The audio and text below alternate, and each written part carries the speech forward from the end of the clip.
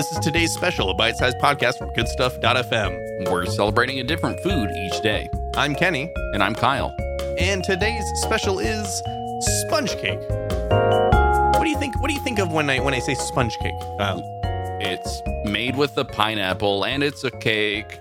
Sponge cake is today's special. Today's special sponge cake. Yeah. Okay. That's.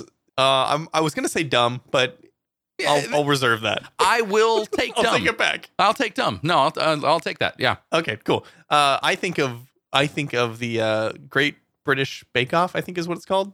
And I think of one of the judges. I can't remember her name. I'm sorry, everybody out there. I said I watched it, but I can't remember the judge's name. She just says, Mary Berry. is that her name? Yes. What a lovely sponge. She does not really sound like that, but close enough. Your cake, it looks like a graveyard. Oh. What a lovely sponge. Why is there a casket in the middle of your sponge cake? Can you just tell me what a sponge cake is, please? Kyle, the sponge cake is believed to be one of the first non-yeasted cakes. Do you know what that means? Because I don't.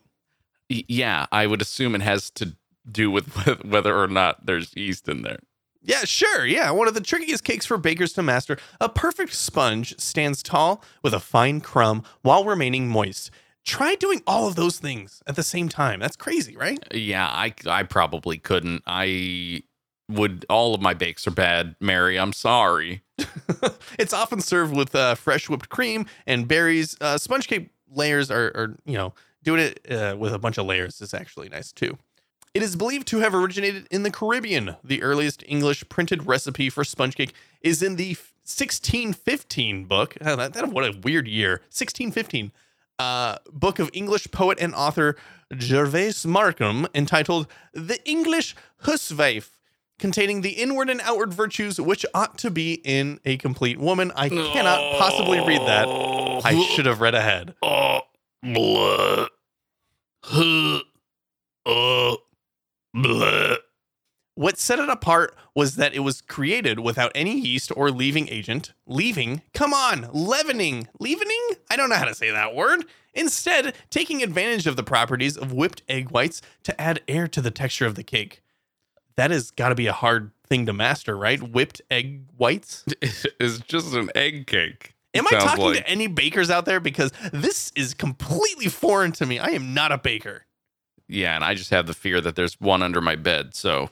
Thanks, Rocket Man. Its popularity exploded throughout the world, and endless varieties came to pass that were used for every purpose. It would accompany soups and savory dishes filled with every kind of sweet imaginable. Yeah, that's right. Yeah, it was like the texture, I guess, worked for every kind of food. Okay, wait.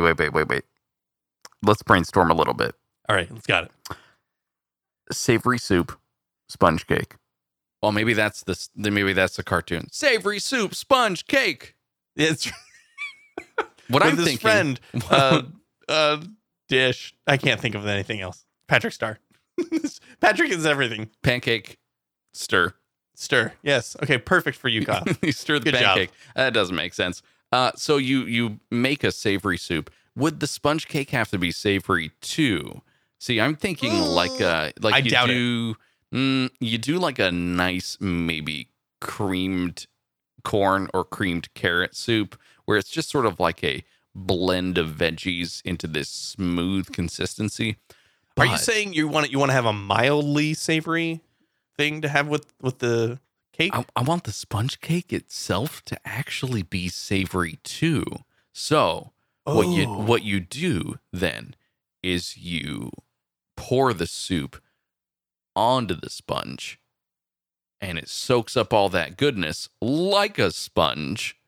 And when you cut into the cake, it's the soup flows like out of lava the cake. Yes. It's lava cake, but it's soup. Oh, this, you know what? This actually might be where they got the clam chowder bread bowl from. The cannon bowl. The precursor to the sponge cake. That's right. The bread. Kyle, today the sponge cake has found itself a staple of English tea and a welcome addition to any event. You can find sponge cake topped with rich chocolate icing, stuffed with fruit jam, and covered with light lemon icing dusted with confectioner's sugar. Sponge Cake Day celebrates its endless variety and the delicious flavors the creative can impart to it. So, what would be your, other than your savory lava tomato soup cake, what would be your perfect, like, sweet sponge cake? I mean, the lemon one sounds pretty good, right? I mean, Well, you don't have to choose from the ones I read. I just can't get over the whole idea of like it being an actual sponge and it being able to soak up some like actual savory. You're onto something with the tomato soup. I'm there for that. Let's do sponge cake, cheese on top of the sponge cake, tomato soup. Whoa, cheese! Yeah. I think we're totally. I think we're gonna ruin the sponge cake. We'll break the internet with What we'll savory do sponge is we cake. will bake it. We'll create this savory dish thing with the soup and everything. We'll bring it to Mary Berry, and she'll say, "This is giving me heartburn, but what a lovely sponge." Here's some Zantac, Mary. You just enjoy it, you know? It's unlike anything you've ever had, right? That's right. We're totally original. You're super old, but you've never had it like this. Because it probably tastes awful. Well, Kyle, you can also go ahead and head over to goodstuff.fm/today's special. You can check out our other specials. You can also send us a voice message on Anchor. We would love to hear from you. And go ahead and crush the donate button if you'd like. Just soak up all the money into the donate button and eat it. And we'll see you for tomorrow's specials.